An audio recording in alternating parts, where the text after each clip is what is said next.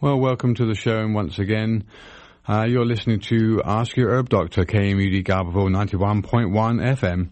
My name's Andrew Murray, and for those of you who perhaps have never listened to the shows, which run every third Friday of the month from 7 till 8 p.m., both my wife and I, who's not here this evening, we're both licensed medical herbalists, and we graduated in England with a master's degree in herbal medicine, and we see and advise clients with a wide range of conditions with herbal and dietary advice, as well as lifestyle change advice. Okay, so you're listening to Ask Your Herb Doctor, KMUD Garberville 91.1 FM, and fortunately Dr. Peat is joining us again this month for the show's topic, which will be broadly encompassing allergy. As a fairly pertinent time of year. Things are just starting to flower, the clocks have gone forward, we're on summertime, things are flowering, and soon the grasses will be flowering.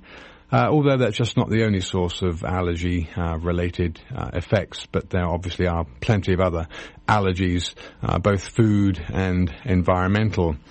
So once again, we're very welcome to welcome Dr. Peat on the show, who's going to share his insights into the mechanisms of allergy. And as always, you probably won't have heard some of what he's going to say related to the explanation for allergies, because it's fairly new material. In fact, some of it's very old material. It just hasn't been accepted. But Dr. Peat's break on rationale on the subject of allergies is both fascinating and insightful. So thanks so much for joining us again, Dr. Peat. Yeah, hi. For those people who have perhaps have never tuned into the show or never read your newsletters or maybe haven't heard of you, would you just outline your academic and professional background before we get going with the shows? After I had studied humanities and linguistics for a while and taught linguistics, I decided to study biology and spent 4 years, 1968 to 72, studying for a PhD at University of Oregon. And in, I think it was 1969, I attended their International Immunology Conference, and seeing some of the most famous immunologists in the world, I became skeptical of the standard theories of immunity because they were really ignoring some of the papers that were given at that conference in favor of staying with the stereotyped official dogma. Okay. All right. Well, that's a good introduction. I know that you're extremely talented, and you've done a lot of work over many decades here now of your own research looking at the reality of the science behind cause and effect. And I know that you've written a lot of material on your own website giving people free access to some of the explanations that you've given, and some of which have been borne out in mainstream science recently. So that's good news that it's gradually getting out there.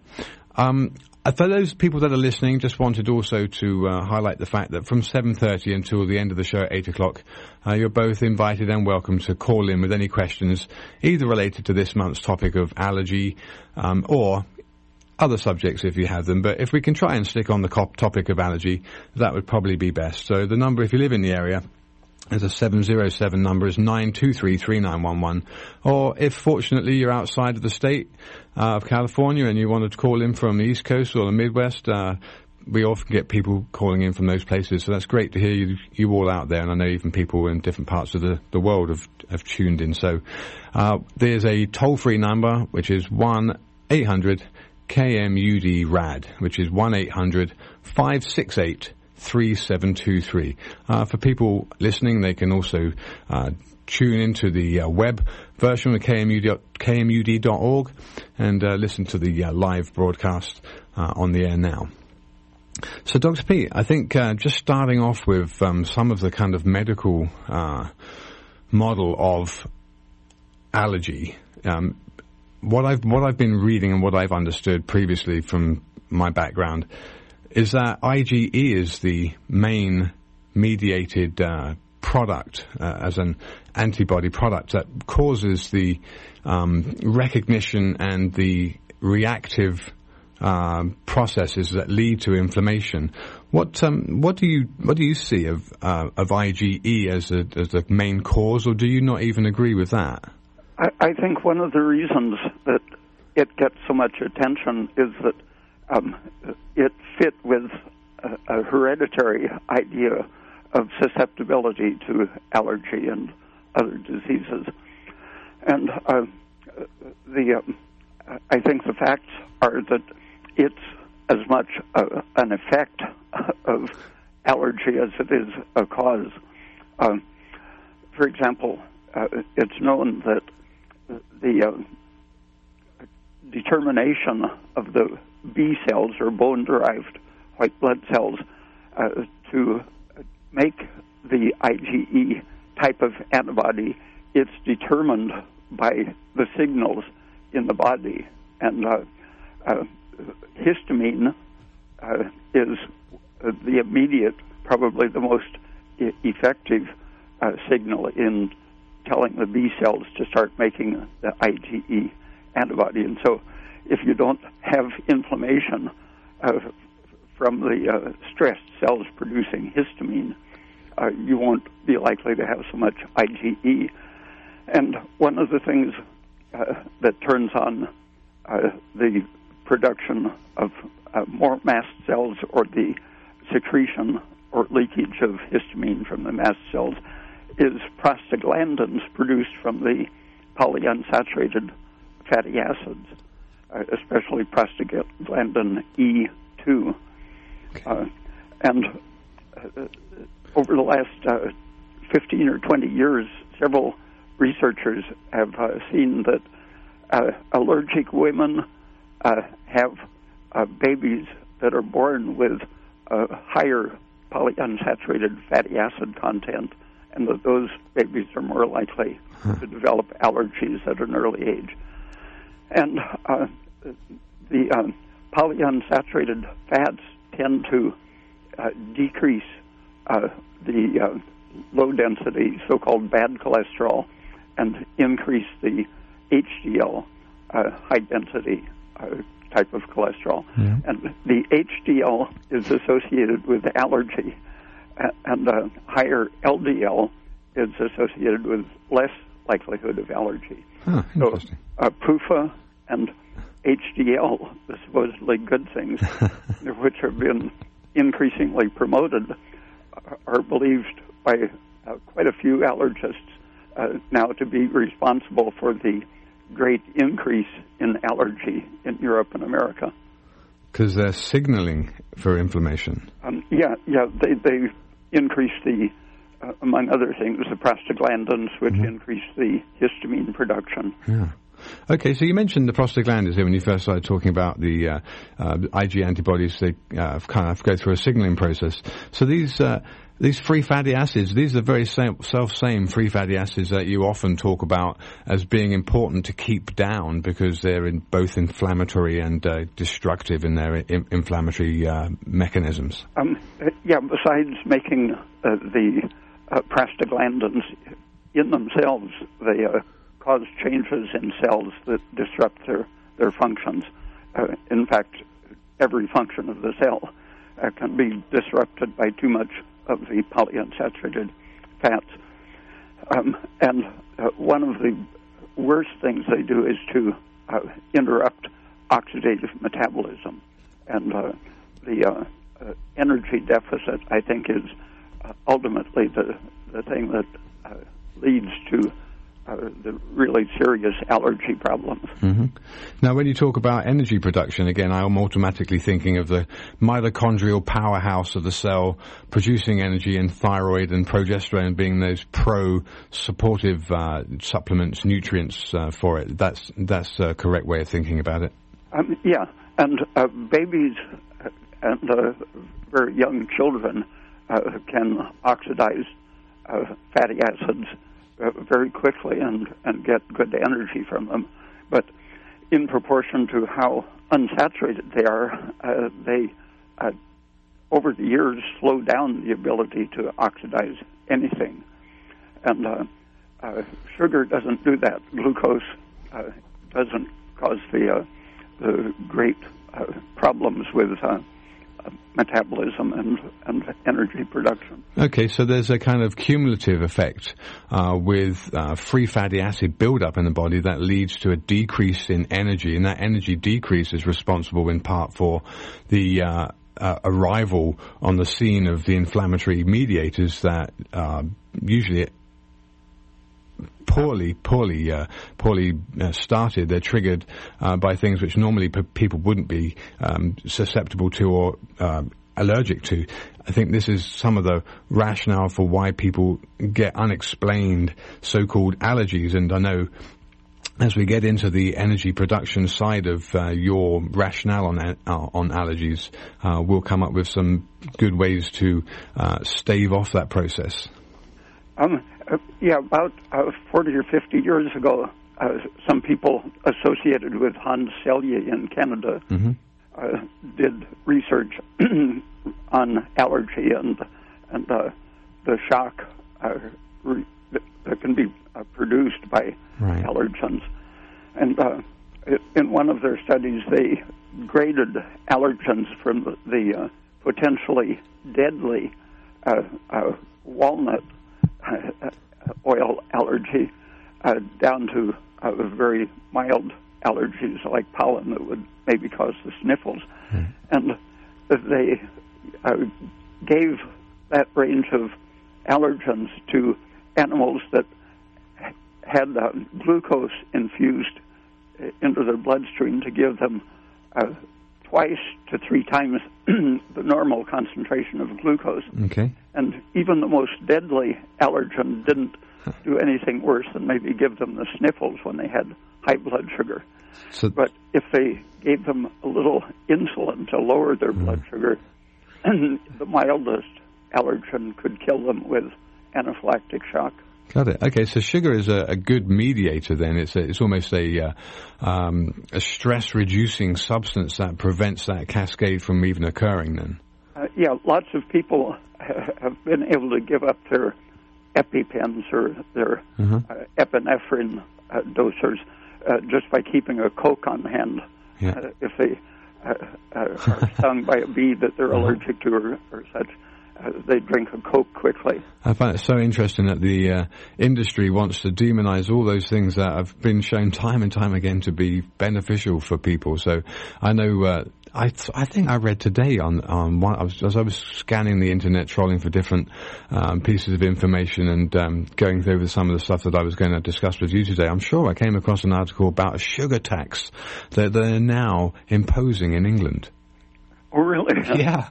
I know it's a little bit of off the subject here, but anyway, sugar is very important, not just in terms of energy production, but for vitalizing the cell, and it's also that same sugar, then they're saying, which is directly responsible for reducing the inflammation.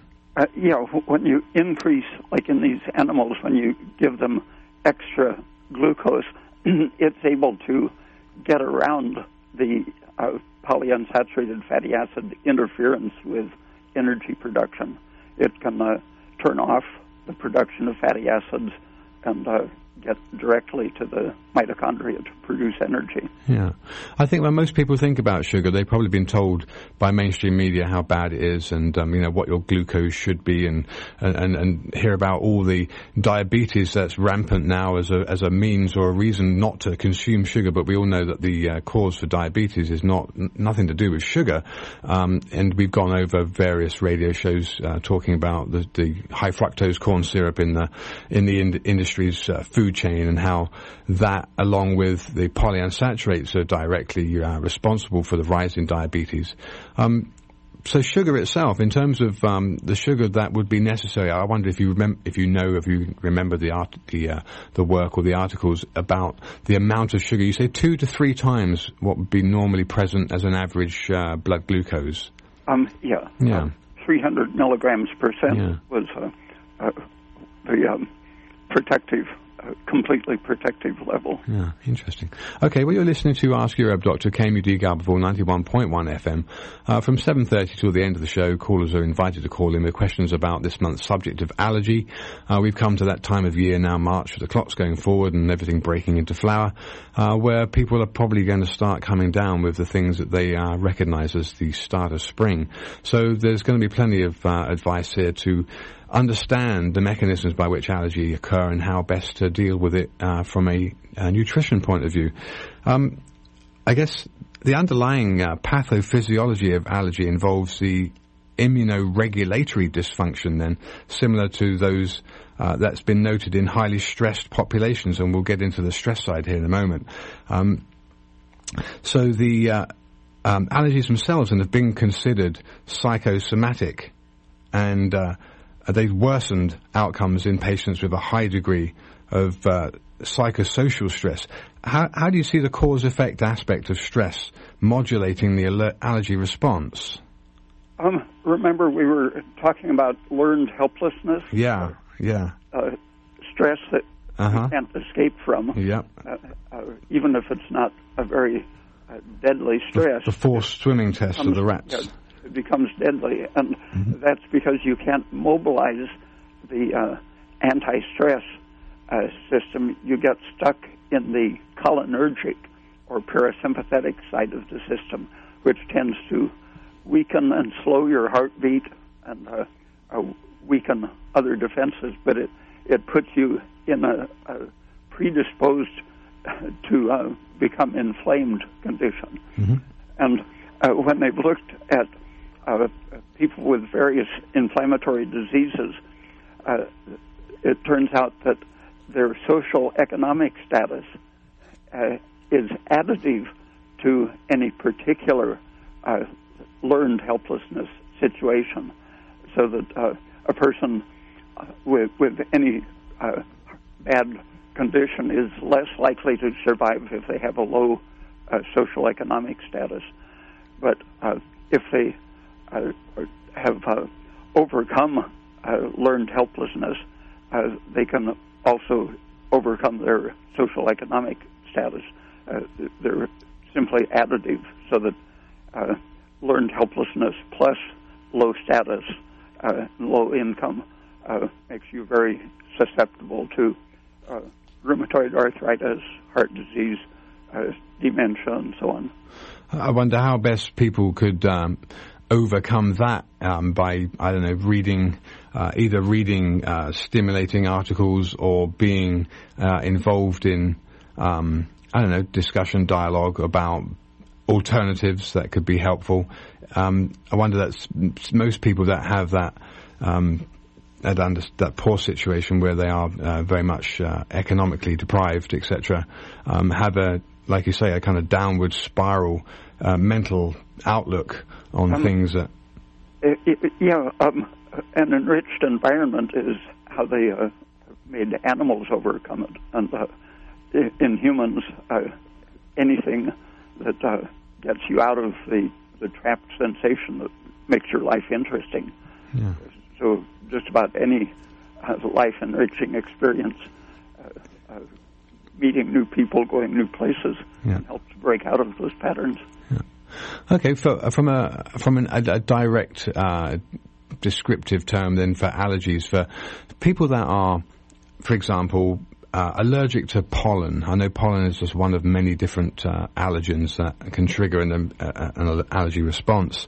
But in terms of some of the best treatment or some of the best approaches to this type of allergy-mediated substance, what do you think would be probably some of the most important advice people could get for combating allergies?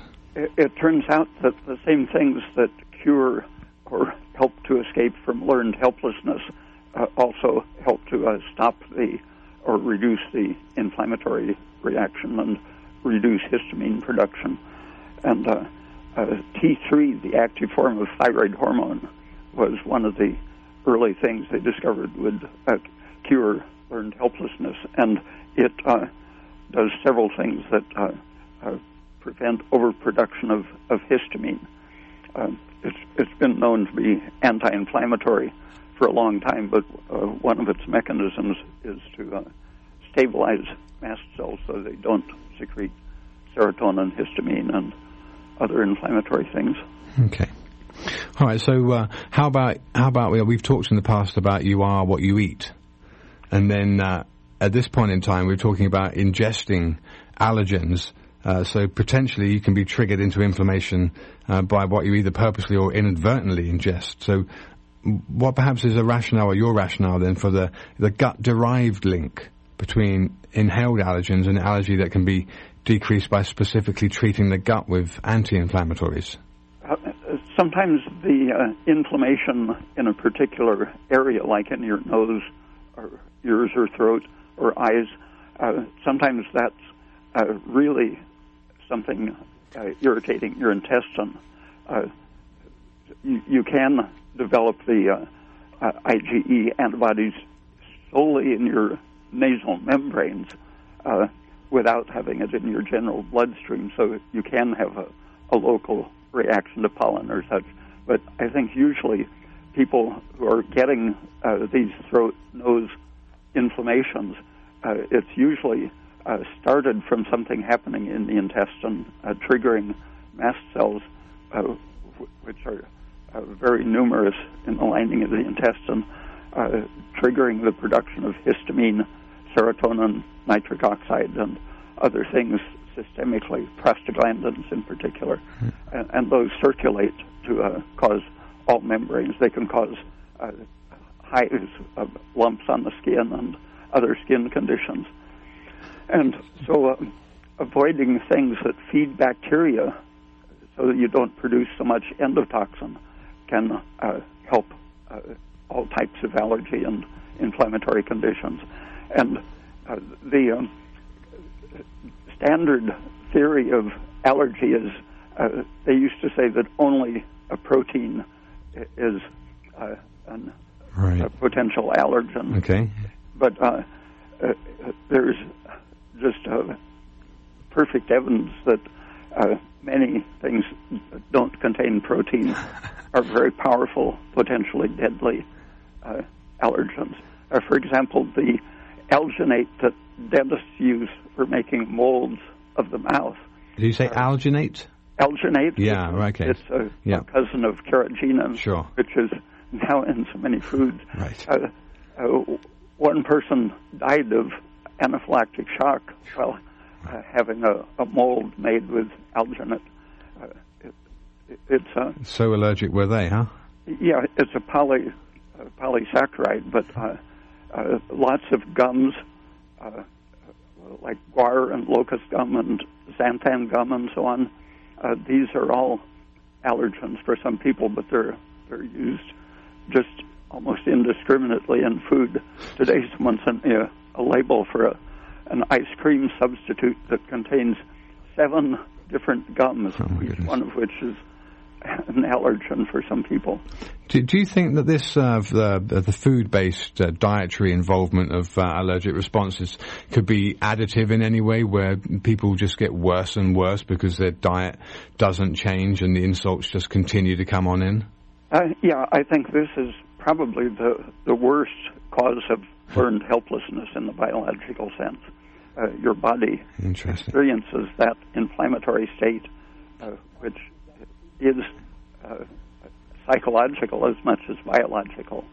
It's so insidious too. It's so all pervasive and also insidious. It's a pretty corporate machine that's being driven, I think, down the path of destruction for a lot of people in a lot of ways. But that's why I know you advocate so many good not whole foods as in the whole food store, but so many good whole food approaches to diet. And I know that your mainstay foods of choice and preference here are things like good quality dairy products, whether it's milk or cheese.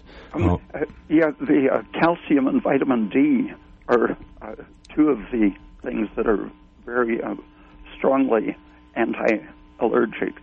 Magnesium is the most famous because a magnesium deficiency they found caused terrific range of inflammatory diseases in animals, and they could cure skin diseases, heart disease, nerve disease, liver disease, and so on, just by correcting a magnesium deficiency. But vitamin D and calcium working with magnesium are very important, so that some people cure their allergies just by supplementing vitamin D or vitamin K, which is the other major calcium-regulating vitamin. Okay, let's hold that thought there for a minute, because we do actually have a caller on the air. So let's just open up the show to callers, and let's see where this first call's going. Caller, you're on the air. Yes, hello. This is David from Missouri. Oh, hey, David. What's your question? Okay, I think this is still on target, but I've wondered about this for quite a while. Do you think there's some kind of confusion that's been going on for a long time regarding the common cold and it actually being in the same category as an allergy? For instance, you look at what happens around Christmas or the holidays. You've got people that have reduced sunlight. They're eating extremely unhealthy food. They're stressed out. And all of a sudden, everybody's getting the cold. Sounds like a perfect recipe. I'm just wondering, and we also see this happen throughout the year, where people are labeling something a cold, or they're confused. They even seem confused as, do I have an allergy or do I have a cold?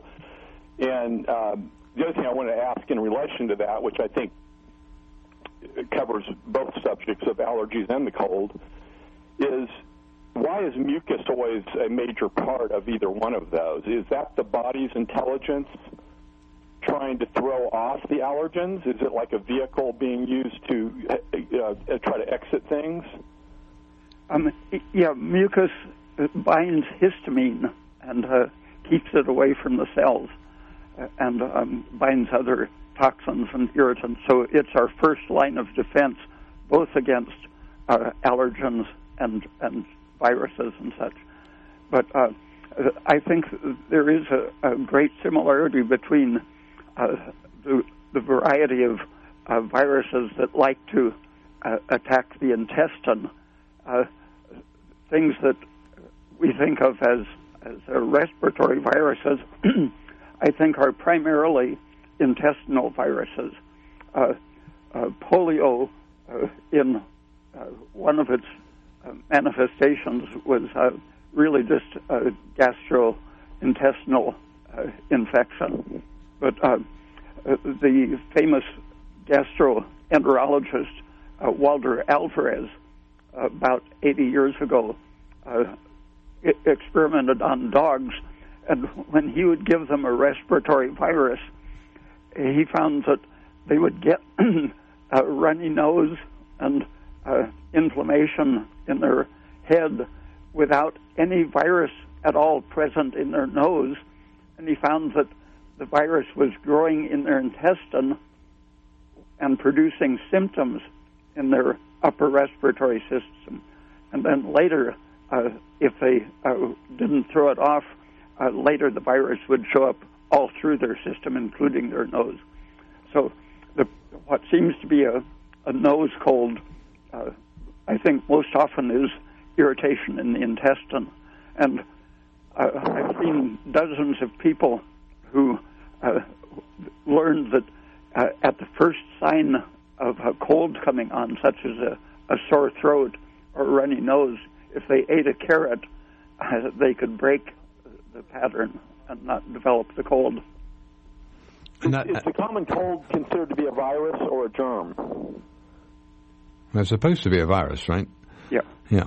Yeah, and so I've always thought this is interesting, too, especially after learning everything I have from you, Dr. Peat, that, doctors are prescribing antibiotics, even though, for a long time I was always irritated with family members, going ahead and going to the doctor when they had a bad cold and getting antibiotics, and I would say, hey, it's a virus, so why are you doing that? Why is the doctor doing that? And they always said that it was because of a secondary infection, but in reality, based on what we've been learning from you, it actually may be a good thing to do because it's attacking that endotoxin issue in the intestine. Is that correct? Yeah, I think so. And you usually don't need nearly the dose that is typically prescribed to clear out a bowel infection if it has just come on. Sometimes a third of the standard dose of penicillin or tetracycline or erythromycin will clear it up. And then antihistamines that are stifling the mucus flow in a way are really kind of disrupting the intelligence of the body getting these allergens out. Is that correct? Except sometimes they can break the pattern. Like vitamin E has antihistamine effect.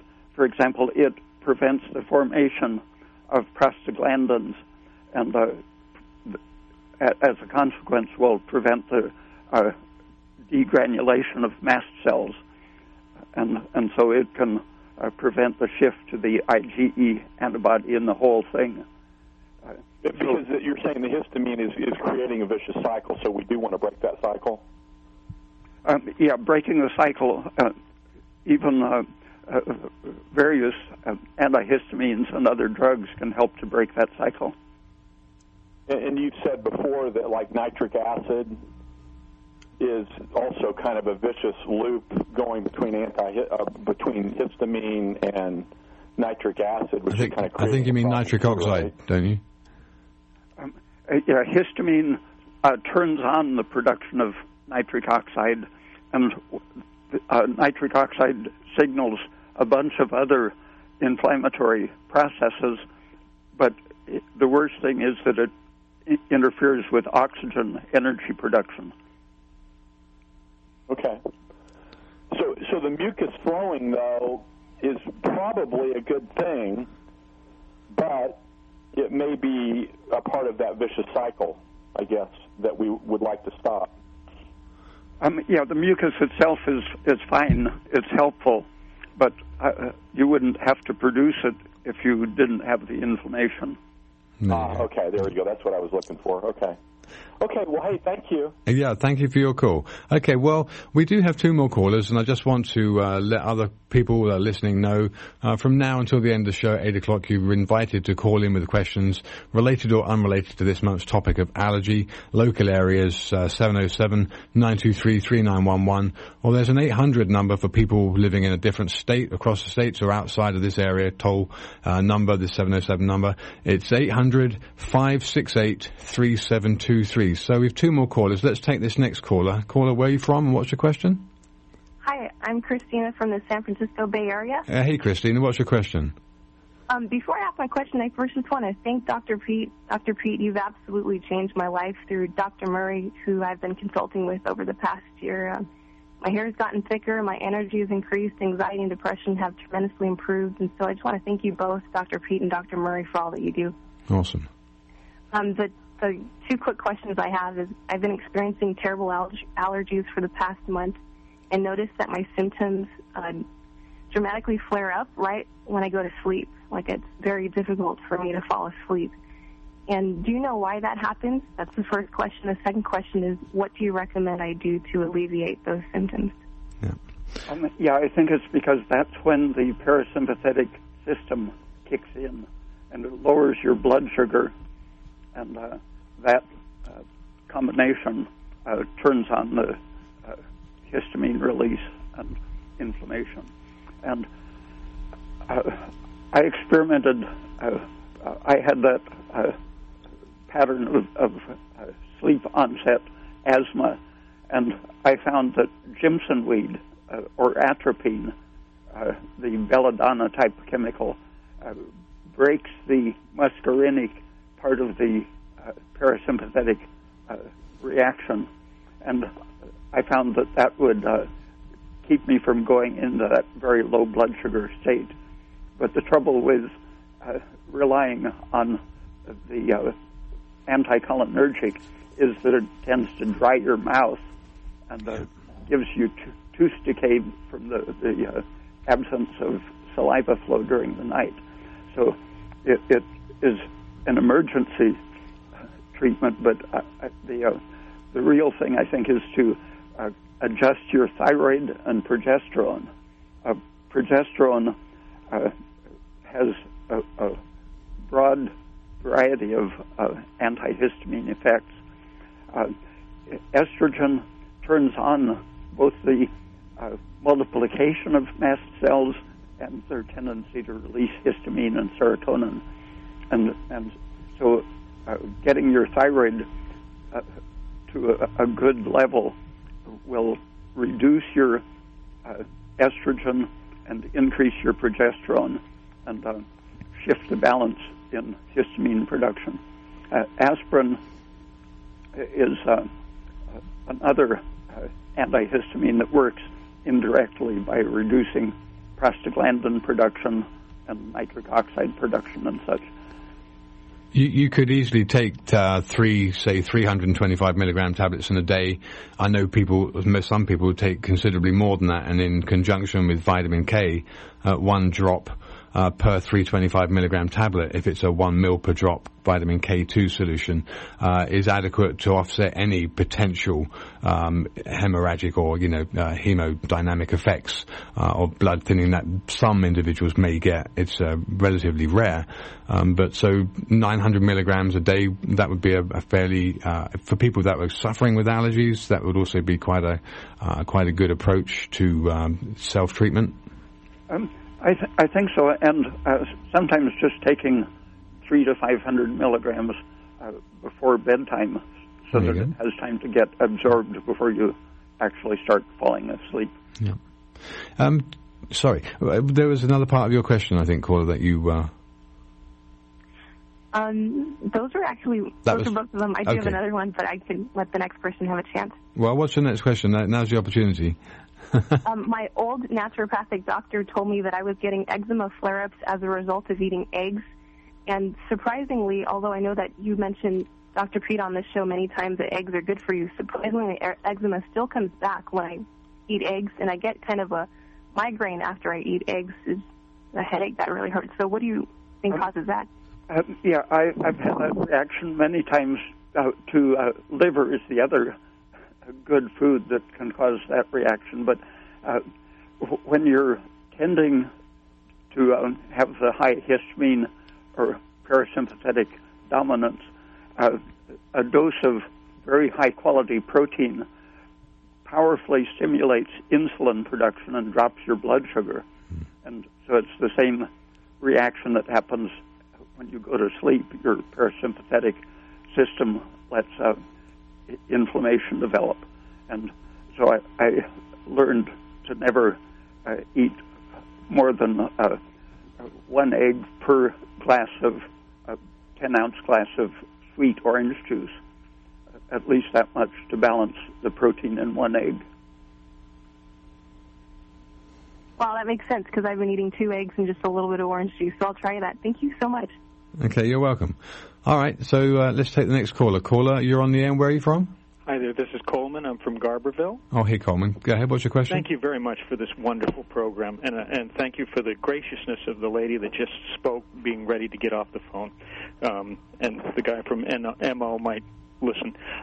I'm interested because you were talking about anaphylactic shock and how sugar could help, and I used to carry Sudafed in my truck glove compartment because I was paranoid about rattlesnakes, and I understood that was a possible use, on the way to getting help. Is sugar also something that could help in that regard? Thank you very much.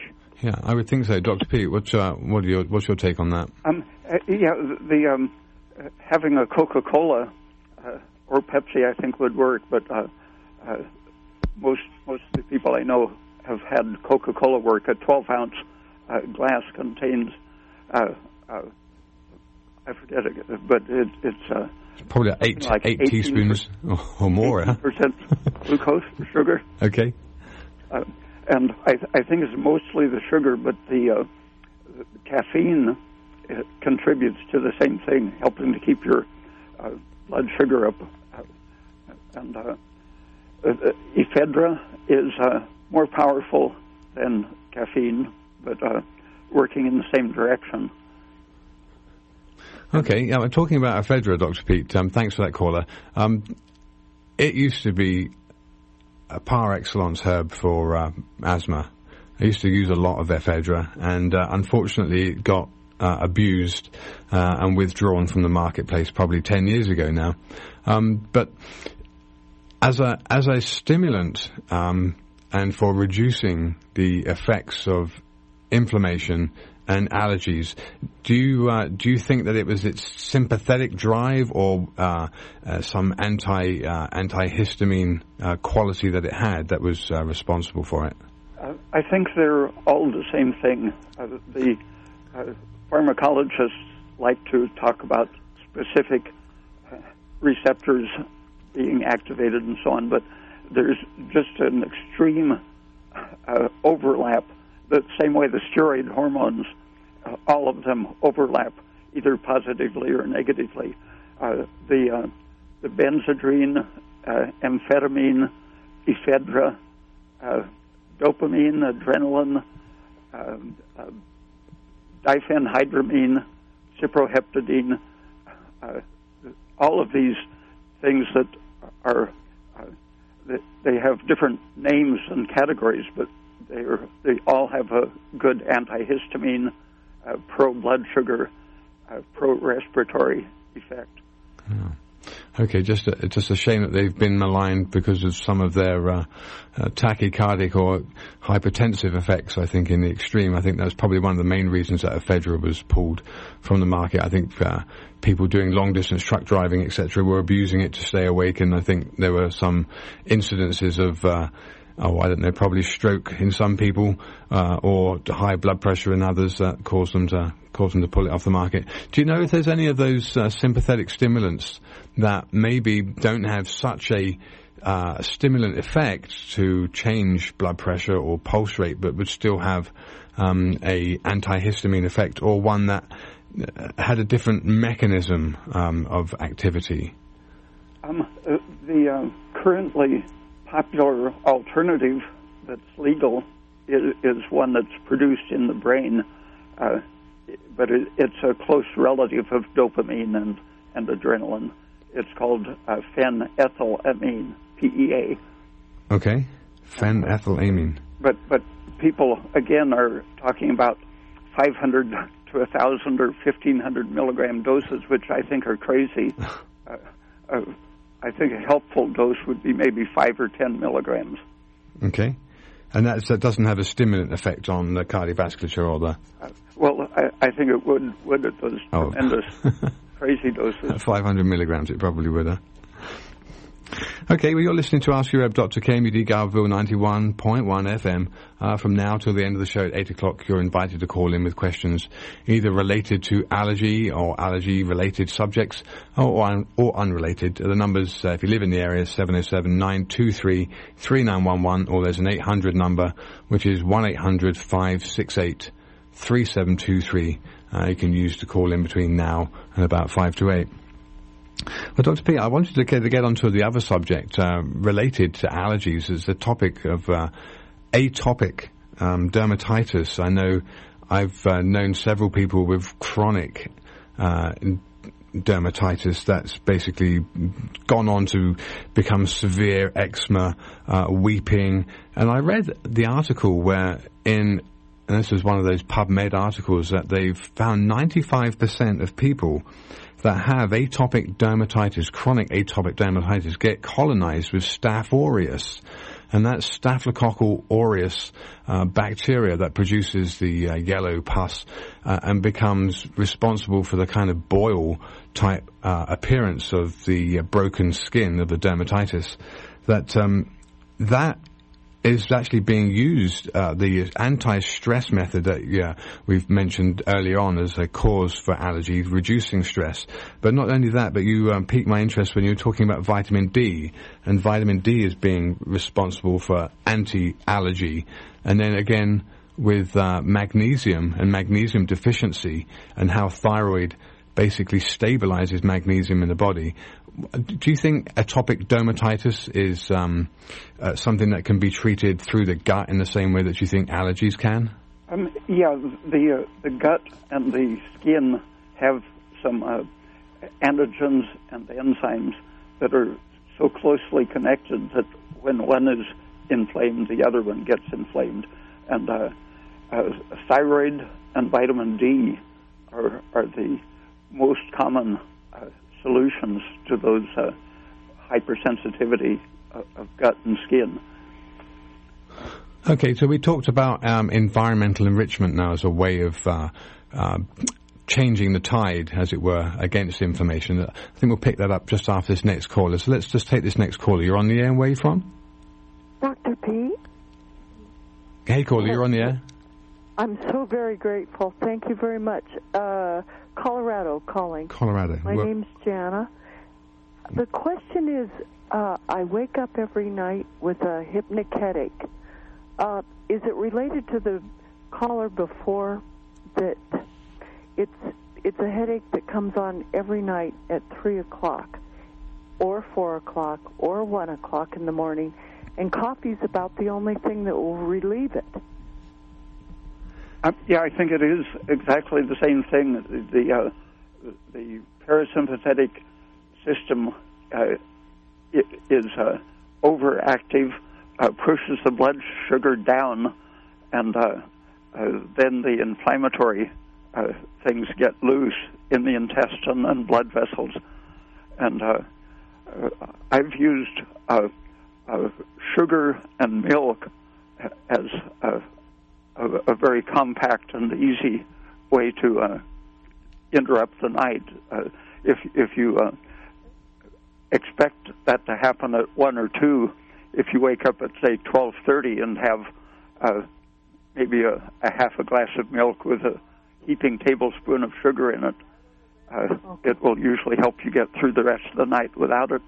How would you see low thyroid as a mechanism by which to help control blood sugar and in relation to hypnic issues? I think the low thyroid function is the basic thing that it develops because of accumulating PUFA, polyunsaturated fats, in the system. And then when your thyroid is low, the prostaglandins are let loose and activate the histamine release. And so at the base of the problem, if you can't get rid of the polyunsaturated fats, which takes years of being careful with your food, increasing your thyroid can achieve pretty much the same thing, stabilizing your tissues so that they don't release so much unsaturated fat during the night. Thank you, Dr. Peat. Another question, does the coffee enema, is it the same effect as drinking coffee? I think drinking coffee with cream in it is better because you absorb it slowly and steadily, especially if it's with some food. Maybe a raw carrot, for example, will extend the absorption of the caffeine and keep your blood sugar up. Coffee enema gives you a very sharp increase that can be stressful. That makes sense. Thank you very much. That makes a lot of sense. Okay, thank you for your call, caller. Okay, well, we've just got about 6 to 8 minutes left, so if anybody else wants to call in, either related or unrelated to this month's subject of allergy, please do so. There's a 923 number, which is 3911 for those who are local in the 707 area code, or there's an 800 toll-free number, which is 1-800-568-3723. And once again, we're very pleased to have Dr. Ray Peat's wisdom shared with us. Dr. Peat, I'm talking about some of the herb plants that have been used traditionally to treat allergies. I wonder how many of these might actually have more of a gut-related anti-inflammatory effect, and that is how they become allergy treatable type approaches. So things like turmeric, I was reading, we know all about turmeric in terms of its anti-inflammatory, anti-cancer type mechanisms, but I wonder whether those turmerones and those other potent compounds within turmeric could be more gut-related in terms of the anti-inflammatory effect, and that way have an effect on allergies. I suspect they are. The famous soothing teas such as chamomile, I think are working largely on the intestine, and cooked mushrooms are definitely acting on the intestine primarily. Have you heard of a compound called chromalin and sodium chromoglycate? Yeah, I've never used them, but I've heard about them a lot. All right, these actually, I looked this up, and they come from a plant, an Egyptian plant that I've known in herbal medicine, but never used it, called Amivisnaga. Apparently it's been used for a couple of millennia in Egypt. So that's one of those other alternatives. And then the methylxanthins. I know I've heard you speak fairly extensively about xanthins and methylxanthins before. So things like theophylline from cocoa beans and apparently contain a lot of methylxanthin.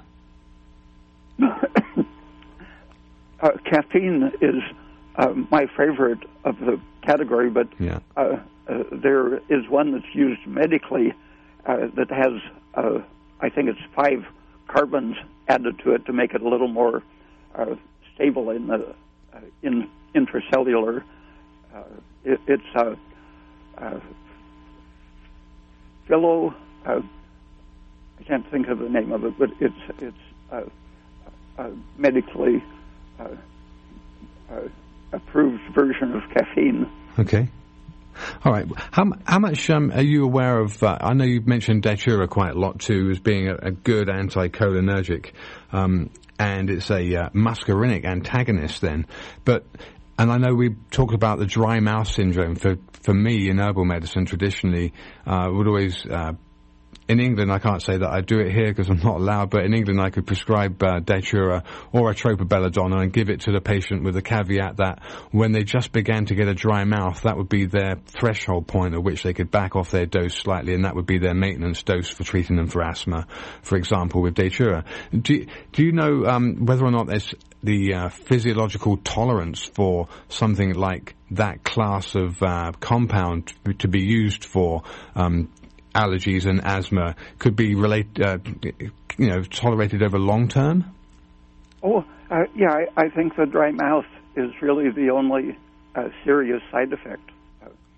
I've known people who loved it so much that they ruined their teeth. Wow. Because they used it enough because that was what they were using it for, you're saying, because it was they would have night seizures or night asthma or night headaches or whatever, and it's very good for that, but it's very bad to do it chronically. You can do the same thing safely with the oily vitamins, vitamin E, vitamin D, vitamin K in particular, and vitamin B6 and thiamine are important for stabilizing the mast cells and blood sugar. And magnesium is essential. It works with thyroid, so you can't expect magnesium or thyroid to work perfectly without the cooperation of the two at the same time. Yeah. Okay. So once again, then we come back to the subject of adequate sugars, adequate thyroid hormone, avoidance of the polyunsaturates that block thyroid hormone, and the necessity of getting clean diet with bowels moving correctly and not suffering from constipation and reabsorbing endotoxin as a pretty good way forward in terms of just those things which are fairly easy to do for the approach to asthma and or allergies in general. And I think getting back to the gut origin of allergies, as you made that link, not just to the kind of inspired respiratory airborne allergens, but actually a lot of it can start in the gut. And I know you've mentioned a lot in the past Cascara as a good bowel laxative and a compound which has a fairly similar structure to tetracycline chemically. And the drug companies are seeming to get interested in it as a cancer treatment, treatment for dementia and heart disease, and it has a tremendous range of beneficial protective effects besides protecting the intestine. So I'll have to watch out for that one being banned, I presume. Yeah, it's so good. In the short term, it'll just get too many good things going for it, and they'll pull it off the market under the guise of some toxicity, I would think. Anyway, all right. Well, it's 5 to 8, and obviously too late for anybody else to call in.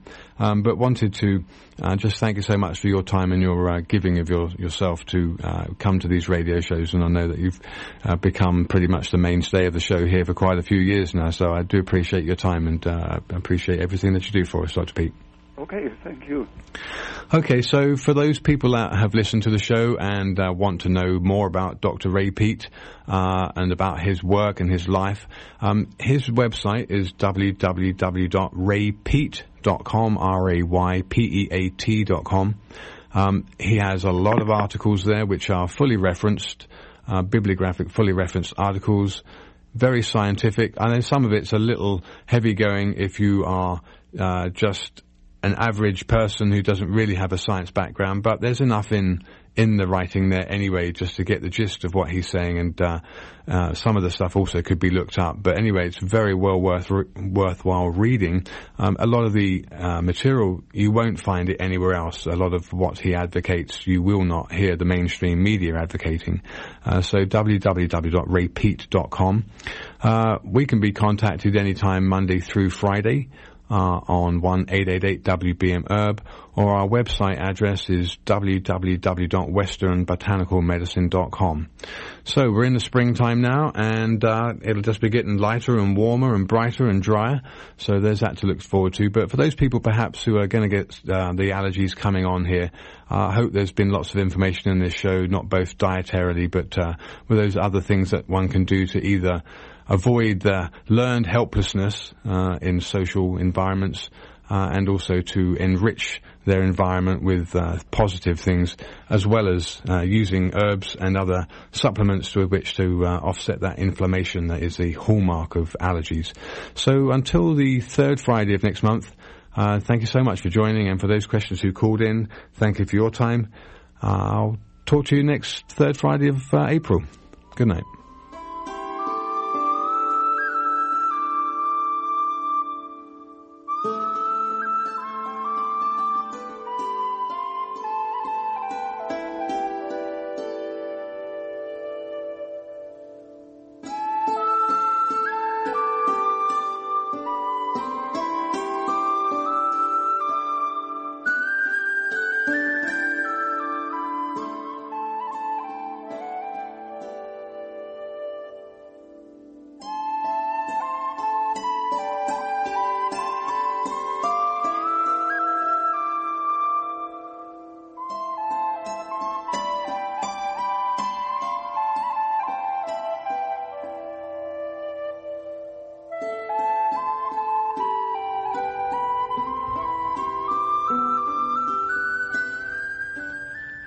Support for K-Mud comes from listeners like you and from the Inn of the Lost Coast with fireplace, spa, and sauna suites.